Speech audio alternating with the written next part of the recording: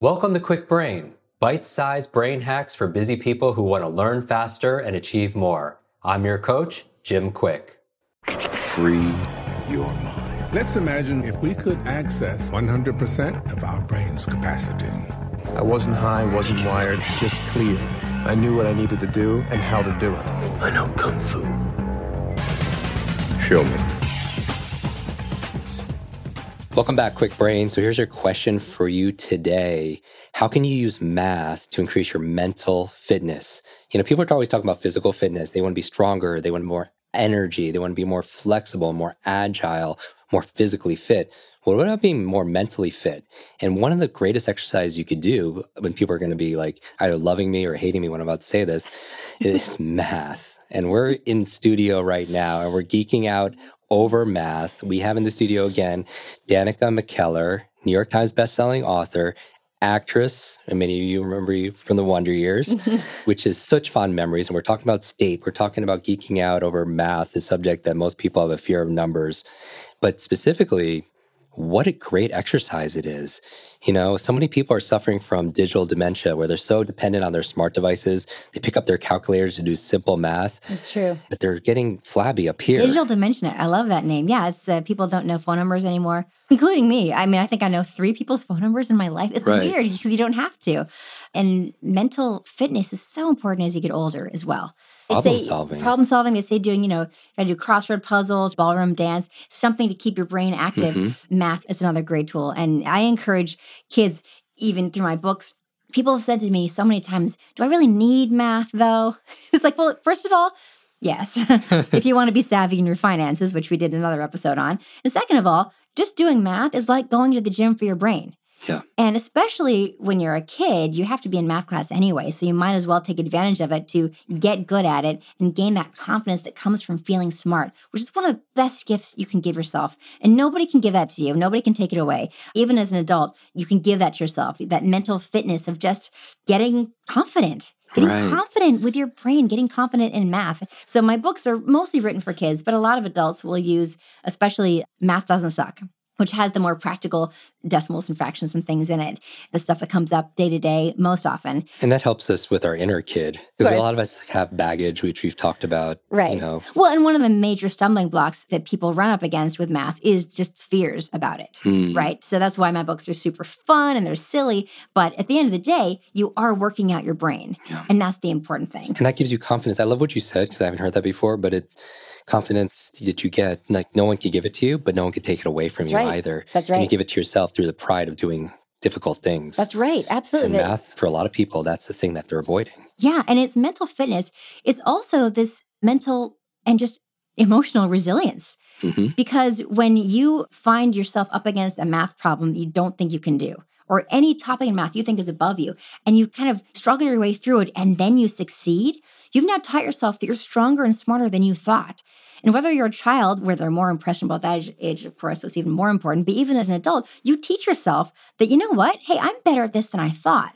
And I can do things that I thought I couldn't do, which means that even outside of math, when you come up against some sort of obstacle, you start developing that skill of overcoming obstacles so that you get to the point and you say to yourself, well, it's a good thing I've got me on my side, because that looks hard. It's a good thing I'm here. Yeah. And that's what you want to get to. Granted, it's easier to get to that when you're a child because you're training your brain at a younger age. But I swear, it does not matter how old you are. Find yourself a challenge. And I happen to recommend math because I've made my challenges fun. Right. So when you're doing them, it feels more like playtime. Even still, it is math. And you will get stronger mentally by practicing it. That's powerful. It is. It's such a great tool. And it's something that, even for me, the idea of writing a book, I remember being very daunting. I'd been an actress my whole life. Writing a book, I was like, well, I love math and I love entertainment. So I want to write entertaining math books. But the idea of writing this book that was a few hundred pages long, it was like, do I know how to do this? And overcoming that and seeing it through to the end was so powerful for me. Because then I got to call myself an author. It was really exciting. Right. And I was in my 30s. I mean, it's never too late to impress yourself. And when you could do something you never thought was possible, then you're like, what else can I do that I thought was impossible? Totally. And so when life presents you with some sort of challenge, and we all get presented with all different kinds of challenges.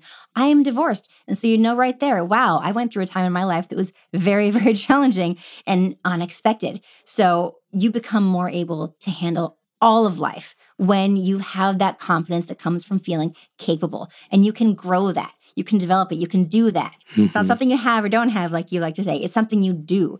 And what's an easy way of doing it? Math happens to be one of many ways. It's my favorite. It's a great way to get that mental and emotional strength. So a really easy takeaway, I would imagine, is because we're presented with math every day, but most people avoid it. Yes. So this term digital dementia in healthcare that's getting very popular, it's like we're so dependent on our smart devices. Like I went to dinner the other night, it was 10 of us, and half of the party took out their calculators on their phone to divide the check by 10. Oh, right? no, I know. And so opportunities where math presents itself. You move like the decimal place over one spot. Exactly. But here's the thing. There's opportunities every day for us to do a little bit of math.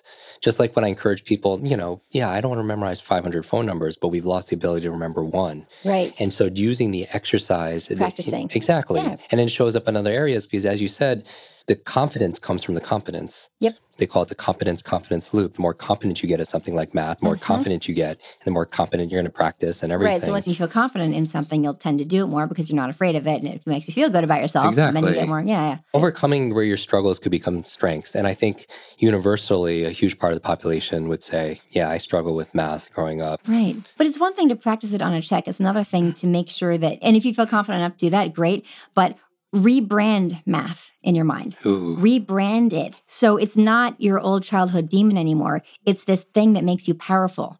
And how do you get to that? One of the ways is by doing math in a different context. I can provide one different context. It's one thing to try. My books make math very fun and I shake it up so it doesn't feel like that. There are probably other ones out there as well, but rebrand it in your mind. Redefine it. What place does it hold in your life? No, it's something that makes you powerful now. Yeah. That's what it is now. If you haven't listened to the episode we did on wonder, adding wonder to your learning in your life, we talk about the power of emotions and play. Yes. And how sometimes we don't stop playing because we grow older. It's like we grow older because we stop playing. Right. And I feel like math is a wonderful opportunity. So even doing simple math exercises could exercise your brain. You don't look at the weights or the treadmill and be like, oh, I hate those things. They're an opportunity to be able to grow. You might say that. Yes. And nonetheless, there are opportunities for us to grow and be more physically fit. You go to the gym, and, I don't want to go. And you go, and you feel so good after you went to the gym. Like, I'm so glad I went to why do I not want to go to the gym? Because that was great. And then same thing with math. Exercise your brain. Feel smart and get addicted to that feeling. And activate your math superpowers to get mentally fit. That's and right. problem solving is incredible too, because we had Quincy Jones at our event. I asked him about his problems. He's like, I have no problems. I only have puzzles. Ooh. And because it's a puzzle, it's fun, it's a challenge. Yes, that's a rebranding of problems. I think that math right now could be opportunity. It could be play. It also could be an opportunity to grow and succeed and build your confidence. It can be all those things, or it can be the thing that drags you down and makes you feel like an insecure child. It can be any of the things, all of the above. It's all about where you want to put it. How determined are you to make it something that empowers you? There are ways of doing it. And it always comes down to a decision. That's right. It's ultimately. Yeah. Danica, thank you so much. How do people find books? They're available on Amazon, BarnesandNoble.com, all sorts of places. If you go to McKellarMath.com, you'll see all the books. I've got a big slider button. So depending on the age of your child or if you're an adult, it'll show you all the different books that would be most relevant. And then it also gives other options for how to buy the books as well. Amazing. As always, everybody, in this episode, I want you to take a screenshot of it, tag Danica, tag myself, and share your big takeaway. Like, what are you going to do now that you had this conversation? What's one thing you could do to build your mathematical superpowers, your mathematical intelligence? And I'll share some of my favorites. And also, we're going to give away a signed copy of one of Danica's books, also as a thank you for sharing it. Thanks for being here. Thank you. Want to double your brain speed and memory power? If you'd like to learn rapidly and get ahead faster, I'd like to give you my brand new Quick Brain Accelerator program. You will discover exactly what I teach my clients to learn, read, and remember anything in half the time. There is no charge. It's my gift to you for being one of our subscribers. That's KWIKbrain.com. Growing up struggling with learning challenges from a childhood brain injury, it's been my life's mission to help you have your very best brain so you can win more every single day. Now, want more Quick Brain? Here are 4 ways to fast track your results and lock in what you just learned into your long-term memory. Remember FAST, F-A-S-T. The F stands for Facebook. You're not alone on this journey. I invite you to join our free private online group. There you can connect with me, your fellow brain lovers, links to resources, and even submit your questions for me to answer in future episodes. Go to kwikbrain.com. That's KWIK brain.com. The A stands for apply.